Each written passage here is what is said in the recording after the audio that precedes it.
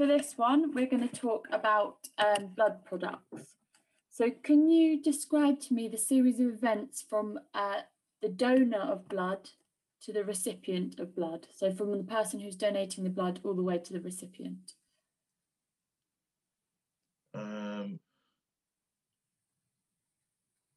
So after blood donation, blood is stored. So well, a donor can give out like maybe 450 to 500 mils of blood, and this blood can be used to produce different blood products. Out of the standard donation, we can get about 250 mils of blood as packed red blood cells. The remaining plasma products can be refrigerated or stored or frozen, and a part of it can be used to produce fresh frozen plasma, and another part of it can be slowly thawed and used to produce cryoprecipitate. Yeah. Lovely. Yeah. And you mentioned some of it has to be frozen. Do you know which blood products have to be frozen? The fresh frozen plasma and that's the plasma will be frozen. Fresh frozen plasma and cryoprecipitate. Yeah. Okay.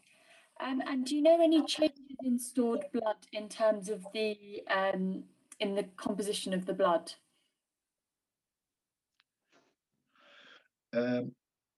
In stored blood, there is an increase in 2,3-DPG, which is a product of metabolism. There's also an increase in the potassium concentration because of cell lysis. I think citric acid also increases. There's loss of some of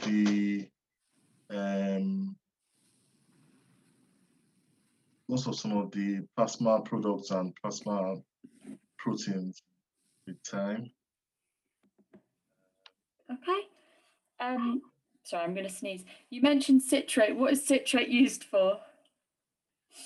Citrate is used as an anticoagulant for stored blood. And do you know if anything else is used to store the blood?